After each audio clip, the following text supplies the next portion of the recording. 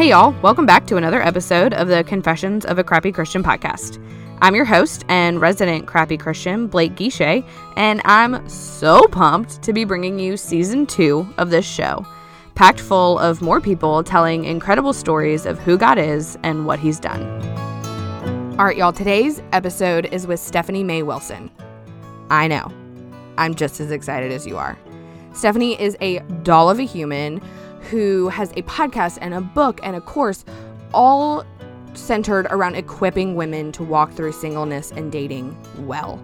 So we talk about being single, we talk about how the church doesn't necessarily always do that well, and we talk about how your single years impact your marriage. So this isn't just for the single people. If you're married, listen on. Steph, thank you so much for coming on the show today. Oh my gosh, thank you so much for having me. I've been looking forward to this for the longest time, and I'm so glad that we're finally able to do this. I know, we had to reschedule, and then we definitely spent the last 5 minutes talking about, I'm so excited. Are you, I'm so excited. We're so excited to be here. And then at some point we're like, we should start recording, because otherwise we'll be here next week and no one will get to hear any of it. And I have done that before, where we just start rolling in a conversation, and all of a sudden I'm like, I gotta record. We gotta say all of that again. So I'm glad we got it when we did. And I'm so excited to talk with you about this subject of singleness. I was just telling you before we started recording that this is a very highly requested subject that I don't necessarily feel equipped to speak into because I got married when I was 21. I totally hear you in that. You know, there are subjects that I have on my show where I'm like, I didn't struggle with this. I struggled with this whole laundry list of things, but this just wasn't one of them. And so it's so nice to have someone who has walked that specific path to come on and talk about it. So I'm happy to be the field guide for this subject. Because so you have really you've made this your mission to help women thrive in their single and dating years, loving Jesus all along the way. And what I love is that you have continued that mission even after you got married. It wasn't like you got married and you were like, all right, see you later, figure it out, guys. You've stuck with it and stuck with those women. And so I would love to just start by hearing your heart and why this is so important to you. Yeah, absolutely. Well, so overall, between my podcast and my books and my courses and things, my mission is really to help 20 and 30 something women thrive in their relationships. And I say, your most important relationships. This isn't a comprehensive list by any means, but I help women in their relationship with God, in their relationship with their friends, in their relationships with their significant others, and in their relationships with themselves. And the thing that I've found over the years is that these things are so intertwined. And when one piece of that is missing or several pieces, it really negatively impacts the other areas of our lives. When I first became a Christian, it was the end of college, and all of those relationships in my life had totally fallen apart. I guess minus my faith, because I didn't have one. So something can't break if it doesn't exist, I guess. Right. But I really was struggling in so many areas, and I could see that, my lack of close, safe girlfriends, I could see the impact of that on my relationship with myself. And I could see the impact of my terrible relationship with myself on my romantic relationships. They're just all intertwined. And so, over the years, I've started writing and blogging. And one of my favorite things about my community here online is that I get tons of messages from my readers. And starting years ago, the number one topic that people would ask me about was singleness and dating. And the more I got to kind of reflect on my own life and what I'd seen and experienced, and the more stories I got to hear from women, the more I got to see that there's sort of a hole here. The education we receive in the church about how to date and how to, prepare your heart for marriage and stuff is kind of incomplete and really confusing, and leaves a lot of single women specifically feeling alone and kind of outcasts in the church. And then I think a lot of the advice we've been given is really unhelpful. Wait on your husband. I think a lot of people say that means just sit around and do nothing and hope he knocks on your door someday. But I increasingly have gotten messages from women who are like, okay, I took that advice and I've been sitting on my couch for years now, and he still has not knocked on my door. I feel like I need to do something different. And, as I've gotten to look at my own life and again, the things I've learned along the way, the more I got to see some of the things I did that didn't work and some of the things I did that did work, and have kind of gotten to piece together sort of the best of the best from the advice I was given and the things that I tried. And what I've gotten to really see over time, which, we'll talk about, is that there's a specific way we can live this season while we're single that's not, that makes it so much more than a season of waiting, that makes it like transformative and wonderful and wildly fun. And that's actually the very best thing we can do to put ourselves in the position of meeting someone great and actually being ready for marriage once we get there. And it's funny, like, I'm so glad you mentioned the fact that, that I've still been talking about this after getting married, because I think you're right. A lot of people get married and they're like, okay, great, here are my marriage tips. And part of that is that, my parents have been married for almost 40 years. My husband Carl's parents have been married for almost 40 years.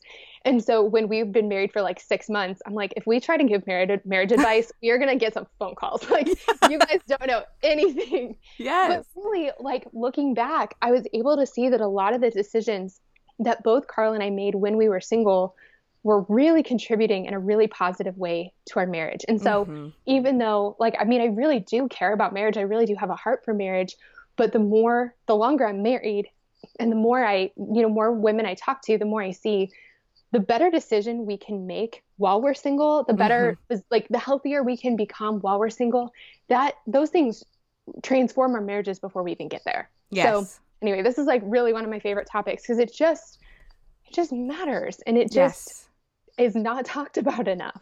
And I love what you said about that. When it is talked about, it's a lot of the time within the church not done well. Right. And so, they're either single women and men within the church are either getting radio silence or terrible advice. Yes. And I love that you were like, okay, let's fill the gap here. Because I was 21 when I got married, but my husband was 30. He's 8 years older than me. And he had been single like 22 to 29. We started dating when he was 29. So he was single for a chunk of time. And he absolutely looks back on that period of time and says, I am the husband I am today because of that season. Yes. Because because I was single, because I was leaning in on my relationship with God and learning about him, that is why I'm able, and he's like, it was hard and it sucked because I was like a groomsman in a wedding every other weekend and all my friends were getting married and having kids.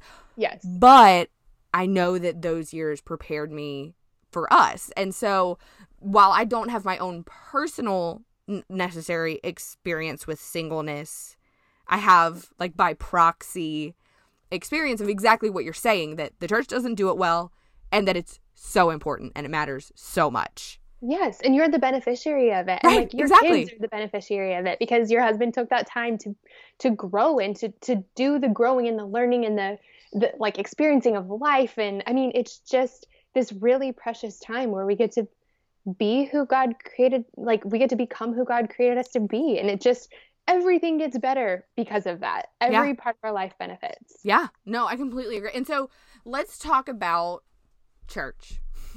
Let's talk about Christian culture. So I know you talk about that we swing in two equally kind of dangerous and destructive directions with this conversation. So what are those two directions? Yeah. So one of them, I think, is that we idolize marriage. And I think we've all seen this. We make it the end all be all. It's like, I don't know. It's like, to be a real member of the church, you have to have a husband, or you have to, there's so many things. So we idolize it. We make it the end all be all. We act like it's, when you get married, it means that you are a full mature Christian or a full adult. Like, you haven't reached adulthood. A whole person. Yes. You haven't reached adulthood. You haven't become a full person until you have a ring on your finger. And I think that there are so many things that come out of this that are really, really rough. Like, one of them is that we make people feel left out. You are not less than for being single. You are not less of an anything because you are single. That's just not true. And I hate that we can make people feel that way. But the other things that happen, I think, are, when we are putting so much pressure on marriage, there's a temptation to rush into it. Mm. There's a temptation to like just get married. And I had a pastor say one time that it is way better to be single wanting to be married than it is to be married wanting to be single. And I mean, this is a major decision in our lives. And I mean, I think that a lot of times because we put so much pressure on marriage, we think I'll stop feeling lonely when I'm married. It's just not true. Like Nope. marriage just doesn't fulfill the things in us that we think it's going to fulfill. It was never supposed to.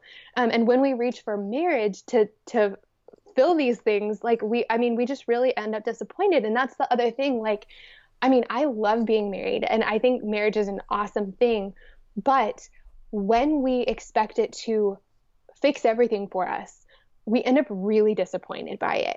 And that stinks. That's too much pressure to put on your husband. I mean, it's just setting your marriage up for failure in every way. Exactly. That this is going to be, I'll stop feeling insecure. I'll stop feeling lonely. I'll never worry again. I'll never have to do anything on my own. I'll never have to, like, I mean, I won't need to, I mean, just fill in the blank there. We're really setting ourselves up for failure. So that's why, you know, those are just some of the things that come from us putting too much pressure on marriage as this end all be all. But then on the flip side, I think that we sort of swing back in the other direction where it's like, if you are thinking about marriage or if you care too much about this, it's silly or frivolous, or you're not a strong woman, or it's like, it's almost like when you're in middle school and someone like criticizes you for thinking about boys too much, like you're boy crazy or whatever. It's like, you're silly. That's ridiculous. Focus on something more important. Well, we kind of do that to people as adults. And that's really tough because it's really hard to prepare yourself for something that you're not allowing yourself to think about. Yeah. Right. I think there really is this really beautiful middle ground where we're focusing on things other than just who we're going to marry. We're really investing in all parts of our life, but we're investing in all parts of our life. And that includes, you know, really doing the work of preparing ourselves and then putting ourselves out there to meet someone if that's something we want to have happen in our lives. Yeah. No. And I mean, I became a believer my freshman year of college and got immersed into, you know, like that Christian college culture, BCM, all that kind of stuff. And I might get mail on this, but it's fine. Watching everyone get engaged right at college graduation and then get married 6 months later, there's nothing wrong with that. I have so many friends that did that. But it doesn't have to go that way. And within Christian culture and those college age years, if you're not getting married 6 months after graduation, like you are the outlier. You're the outlier. You are different. And I got married, a year and a half after I graduated, so I was not that far removed. But I think that if we're talking to those like younger years of singleness, that I think I remember looking around and looking at my non-believer friends, and they all thought it was insane that people were getting married that young. Yep. That is not, it's not that it's not normal, because that, like, if that was your journey and you and your husband got married when you were 20, and that's totally fine. But if you didn't, or if you aren't, there's nothing wrong with you. There's nothing wrong with you. Yeah. That is normal. That is normal. And it's okay. Like, you are still figuring out who you are and what you want to do with your life and growing into like the gifts that God has given you. It is okay to be 30, 35 and not be married. Yeah. It's fine. We have got to figure out how to normalize that within Christian culture. Totally. Because it really just isn't worth it to rush it. Like I feel like it just isn't worth it to rush it. This is such a big decision. This is such a big deal. And, you know, I'm thinking like within the first year of my husband and I being married, we had lost 4 jobs between the two of us, which is like a whole long story. But yeah, we lost 4 jobs between the two of us. We'd been through the diagnosis of a family member. They were diagnosed with cancer. We suddenly lost a family member. I'm trying to think of all that. We moved to a different state. We started two businesses. Like, I'm trying to think of all the crazy life events. And that's year one. It's year one. And like, those are things that you want to do with someone you really like and really love and really trust.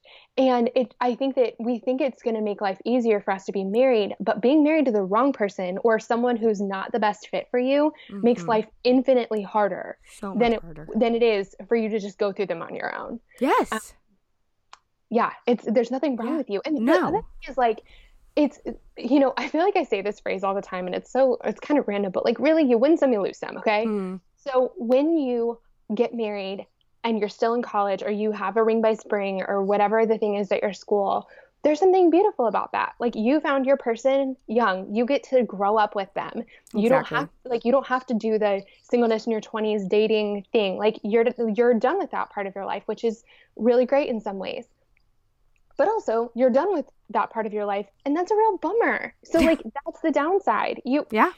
Being single in my 20s was so much fun. Like I traveled around the world for a year. I went on road trips with my best friends. I got to really like grow into who I feel like God created me to be. I just had the sweetest time in my life and with those other relationships and like, with my friends and with my relationship with God.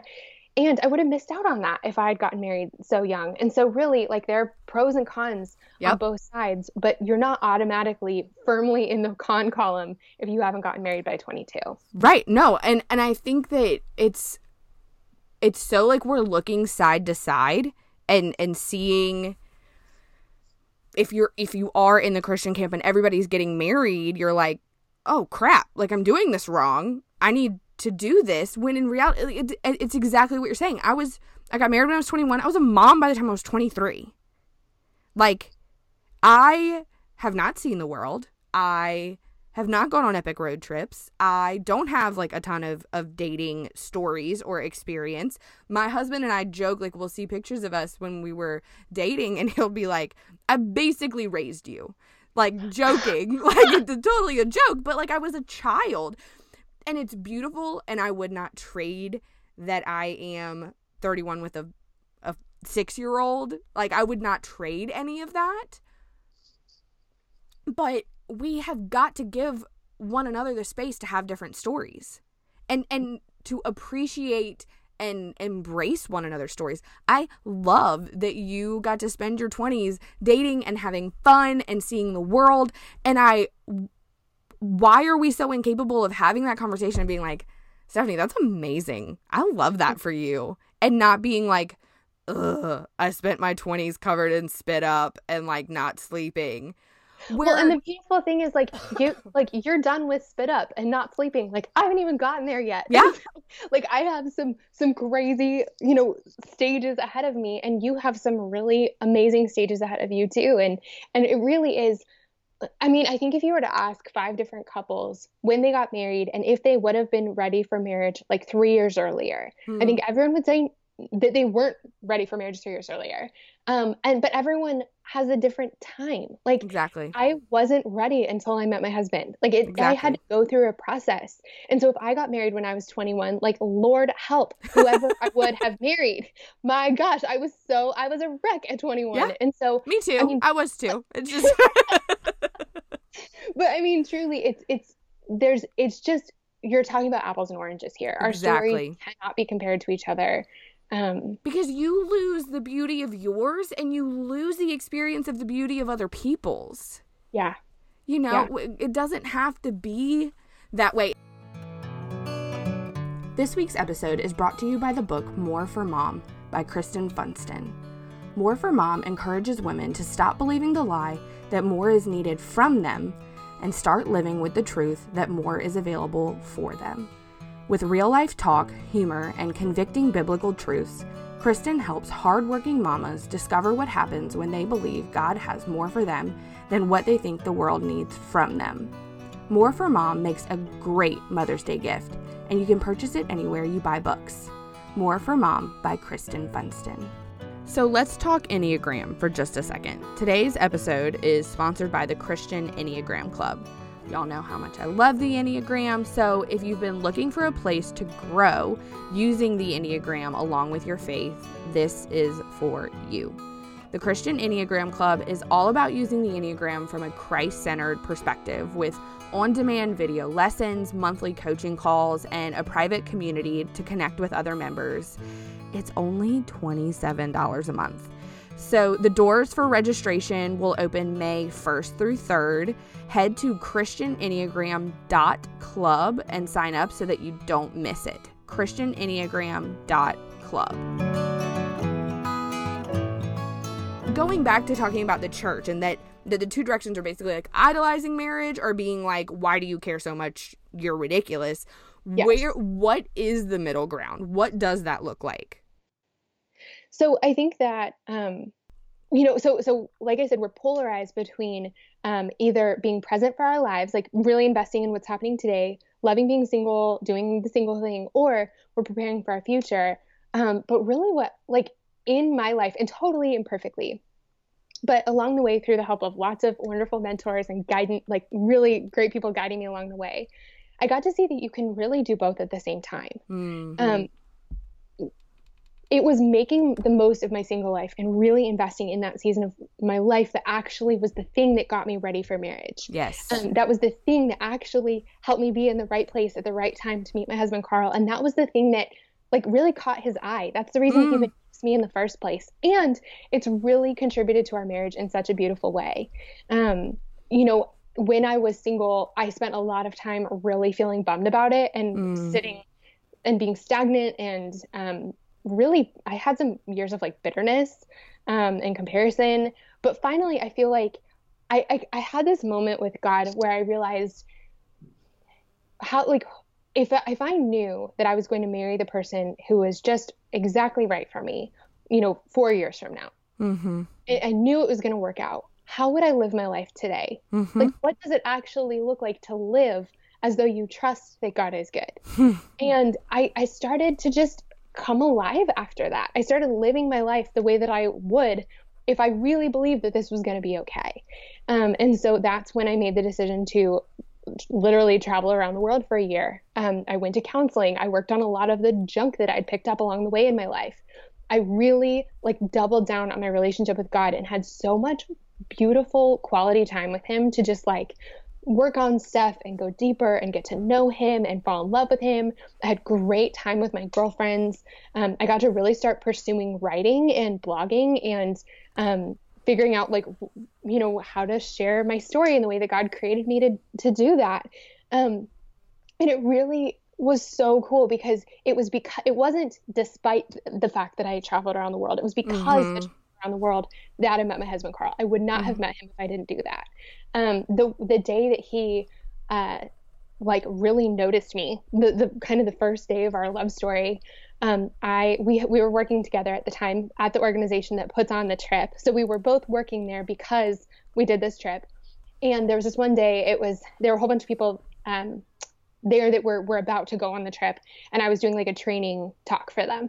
And I was talking about storytelling and why it's so important to like live your story well and capture your story as you're living it and then share your story, all the good things that can come from that.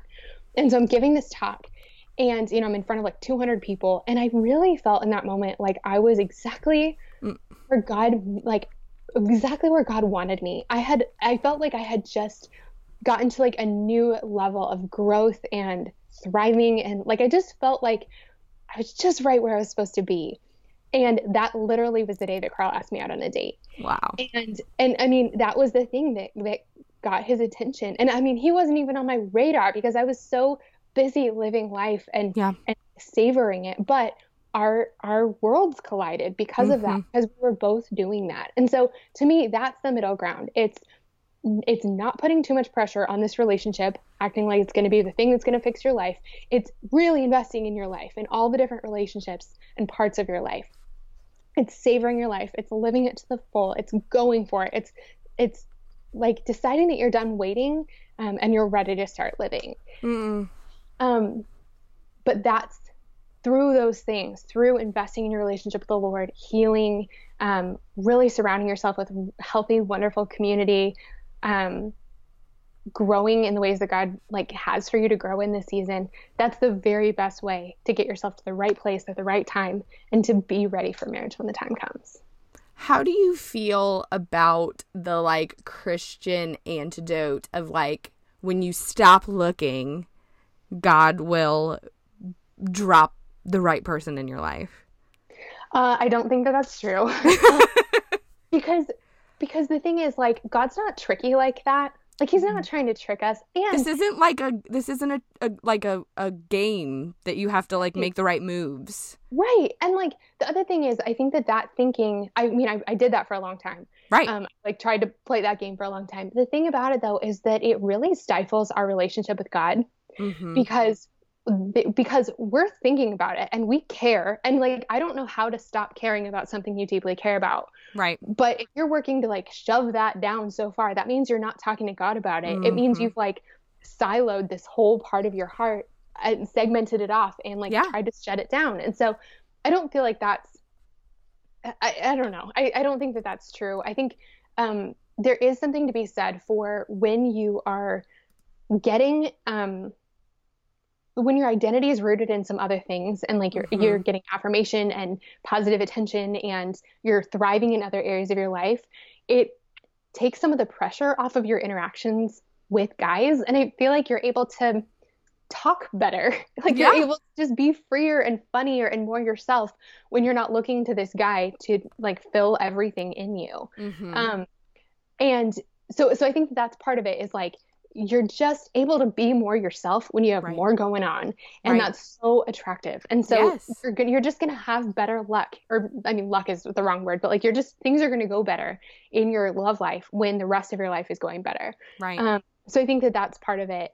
But I also hate that phrase because while there is so much of our love lives that needs God, like the fact that Carl and I bumped into each other in like a tiny town in Georgia is so crazy to me. Like, I can't even believe I made the decision to go there, let alone the fact that he was there waiting for me. I mean, I couldn't have organized that or orchestrated that if I tried.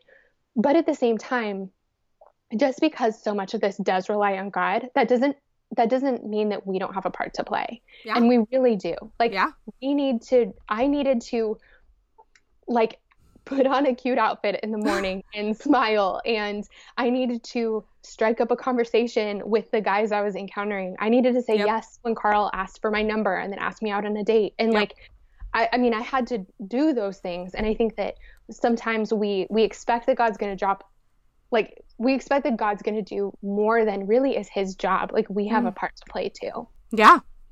And I love that essentially, like your answer to that is essentially exactly what you're saying. This middle ground that we have got to be talking about more is like, this matters.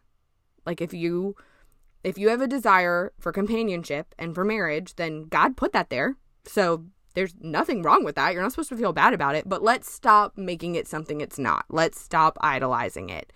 Right. It's acknowledging that this is like a God-given desire, but also that I believe and trust and have faith that he's in control. Right. And like believing and trusting that he is in control is like, the mental picture that came into my mind was like being on a roller coaster. It was like, are you white knuckling and you have your eyes closed and you're like not enjoying any piece of the ride, or do you have your hands up? Like, are you like enjoying it? And for me, enjoying it looked like traveling and being with my girlfriends. And I just, white knuckling it isn't, and refusing to move isn't actually what faith looks like, I don't think. Amen. I got a message from a girl recently. I have a course all about this because I had written back so many girls I'd responded to so many emails and written so many blog posts about this, like, you know, a couple of years ago. I'm like, okay, I don't have enough room to talk about this. And so my heart was really, if I could invite just every woman in the world into my living room and just chat about this together, I would. But like my house isn't big enough for that. So I like made an online course about it, which is like really the next best thing to all of us being in my house.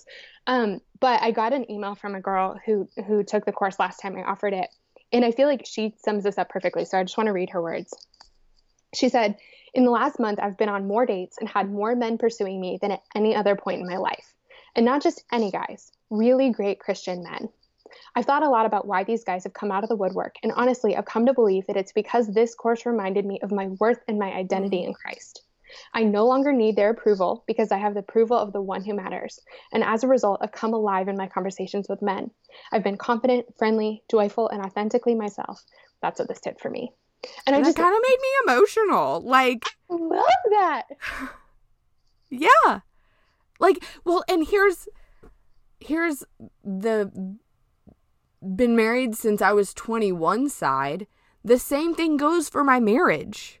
When I am immersed and identified by who God says I am, when I am not looking to my husband to define me, to give me worth, to make me feel complete, we have so much more fun.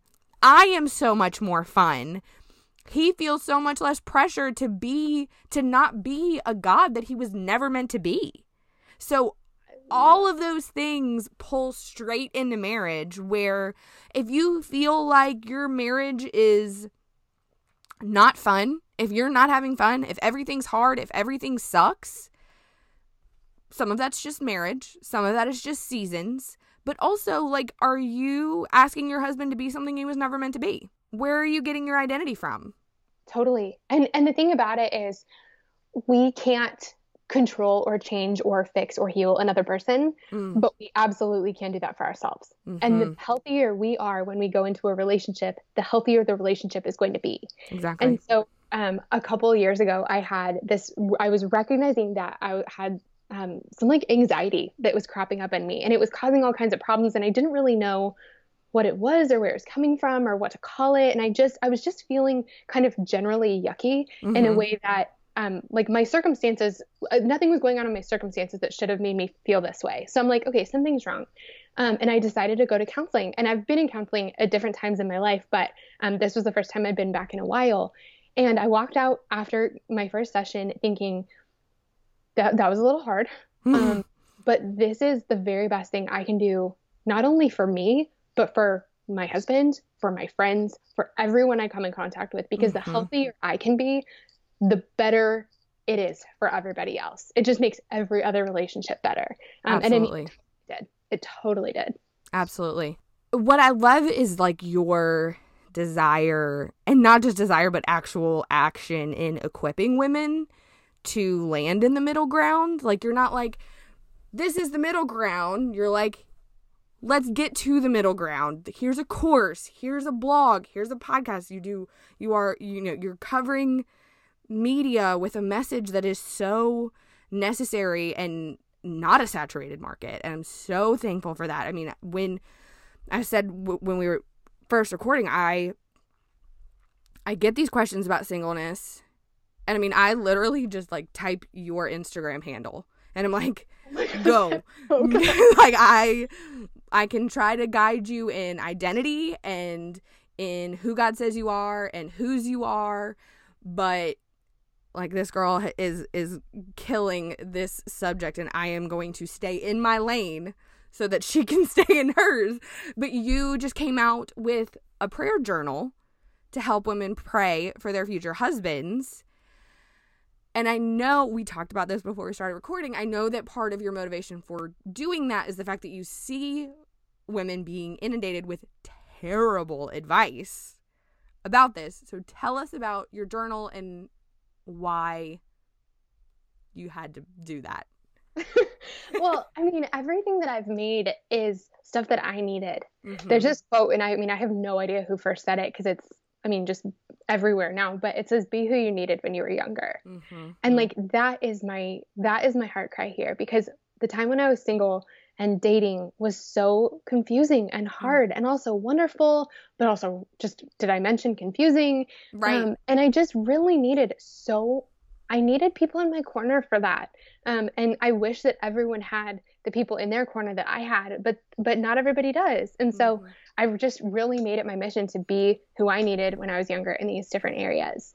The praying for your future husband thing is interesting because I didn't really get the same message that I think a lot of people got on this topic because I didn't really grow up in the church. But the more women I would talk to and like girlfriends and just, I mean, really so many women who grew up in the church, they would tell me that they were given advice that they should pray for their future husbands. And it's just a lot of the women that would email me would talk to me about this. And I think that like marriage is such a big deal. We 1,000,000% need to be inviting God into it. Like we need to be praying about it. Part of the reason is because at least for me, it consumed so much of my mind and so many of my thoughts that like having some productive place to channel them into, like, yes, was like cleaning up, like sweeping them all up out of my heart and handing them to God. And I had to do that every single day. And so it's just so thought consuming and heart consuming. We need somewhere to put all of that. But when I would hear women talk about praying for their future husbands, sometimes there were two kind of like pitfalls I would see people stepping into. One of them was sometimes it sounded like they weren't necessarily praying for their future husbands. They were praying to their future husbands. Yep. And that's, again, really dangerous because we're putting way too much pressure on a relationship. And like the direct benefit of that is that you're going to be disappointed when you're married. Yep. Not because marriage sucks, but because because your husband is not God. They cannot be like, your husband just cannot be everything for you. Yep. And so that was one thing is like, whoa, we need to make sure that we're not praying to this person, or like if we're pouring out all of our thoughts and our hopes and our dreams every day to this future husband person, like we could be pouring all those things out in front of the Lord. And that's a relationship that can actually give us something back right now. The other thing is, and this was my husband pointing this out, I have some girlfriends who have written like stacks and stacks and stacks and boxes and boxes and boxes of letters and journals for their future husband. And the intent was that one day on their wedding day, they would give them this stack of boxes. Yeah. And the thing that my husband pointed out was like, and I mean, he loves me. He loves me so much. But he said, Stephanie, if you were to give me boxes and boxes and boxes of journals that you wrote when you were 13 years old and expect me to read them, like, that is a big ask. Like that is read them and have like the perfect emotional response. Yes. Yeah. Because like it's not like if you put that much time into it, you are expecting tears, you are expecting like the heavens to open. I mean, it is like, and he just was like, I love you so much, but I don't want to read your 13-year-old diary. I just don't. Right. And so I think that that's another thing that we can another pitfall we can fall into is we're setting ourselves up for like a major fight on our honeymoon when our husband isn't totally stoked to read every single one of our journals and exactly have the right emotional reaction that we're hoping for. That's just a lot to ask of someone. You two of them, and you might cry a little, and then you'd be like, can I move on now? Yeah. Like it's just, our journals aren't really for other people. They're for us, and they're for our relationship with the Lord. And so anyway, all that to say, I mean, I really, because of those things, would kind of cringe when someone would ask me about how to pray for your future husband, or I would see something on Pinterest about like 30 ways to pray for your future husband. But finally I realized like, instead of cringing, like why not make the thing that I really needed? And the thing I needed was a journal that would give me prompts that would help me pray about these different areas of my life and invest in them and like know what to do to find this middle ground, but also help me pray for my future husband without allowing me to like put more pressure on him than is healthy or necessary. And so that's what I made. Well, and I want it to be very clear that we are not saying that you should not pray for your future husband or that you should not journal those things. Like, I think that is great. I think that is beautiful. But what you said about praying to your future husband versus for, like, there's a difference between. So before we started recording, I was telling you I just recently found a box of it's letters that I wrote my future husband. So I'm not praying. These are intentionally written to him. And it's not like hundreds of them. It's like maybe 20. I think I wrote like maybe 1 or 2 a year. Yeah. And he has never read them because I just found them. So, and also, like you said, we've been married for 9 years. Like, here, you want to read a bunch of stuff I wrote when I was 13? No, he doesn't. Like, maybe 1 or 2. I can go through and filter them. Right.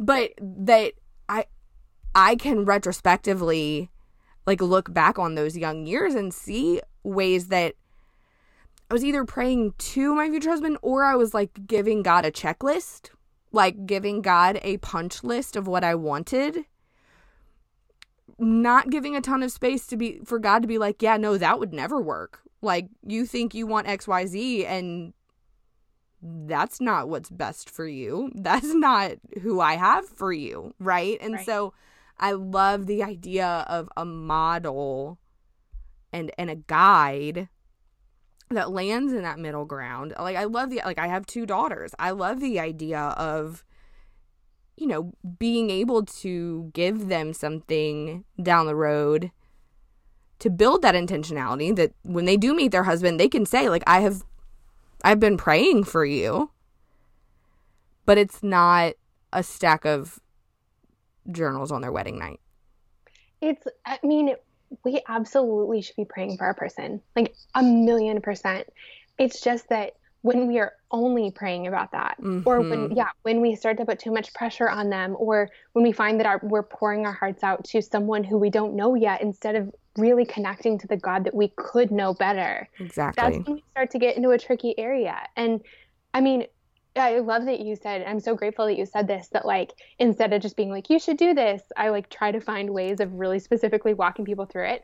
It's because like, okay, so this is sort of a random example, but so many people in my life are really good cooks.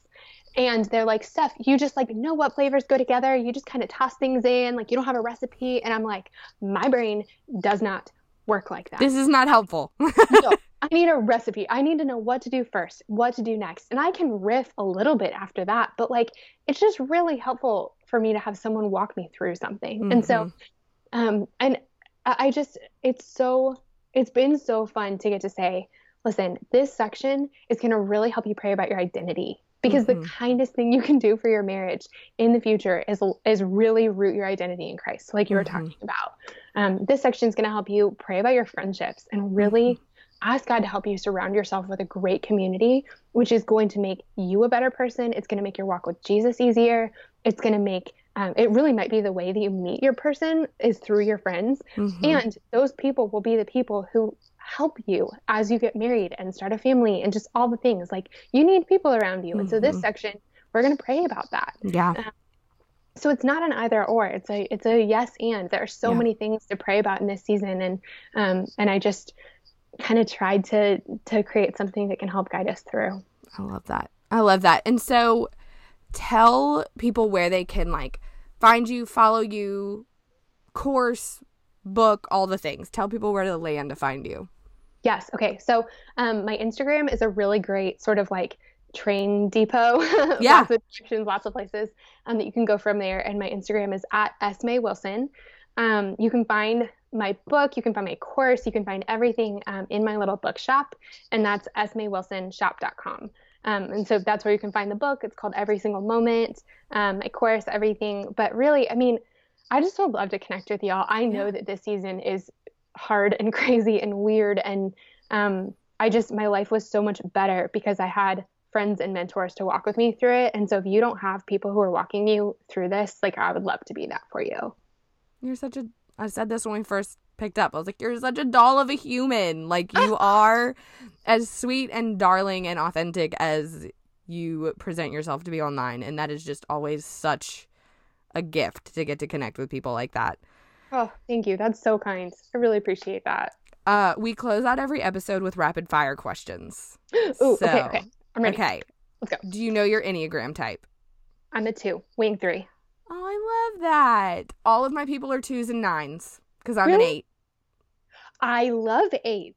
So many of my people are 8s. So many of my people are like feisty and funny and like tough. So like not in bad ways, but just totally. I feel like I'm the only 2 I know. So I love that you have so many people around you. Oh, all of my people are 2s and 9s. Literally. Husband, best friends, family. I love it. I love me some 2s and 9s. What is your coffee order? If I could have anything in the world, I would have an iced lavender latte. Ooh, I do love a good lavender latte. I had one.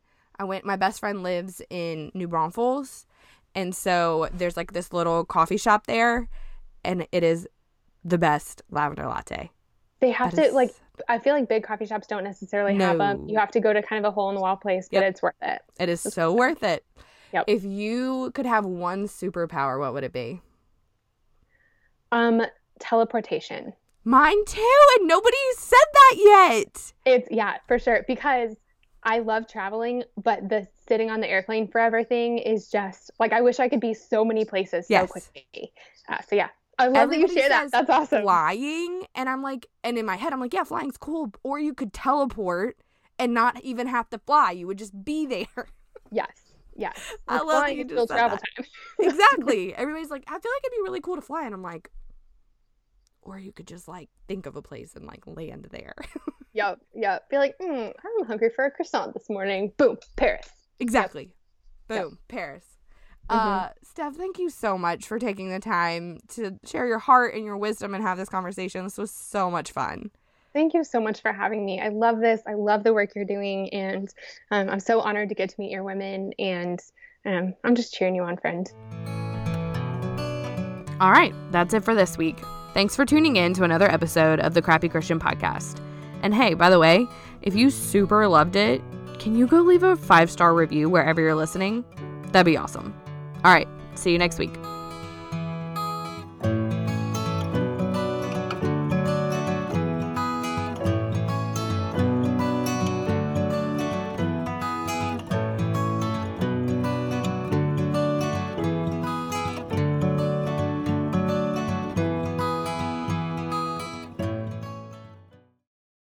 This morning, Jen woke up, made 3 breakfasts, did 2 loads of laundry, and 1 conference call.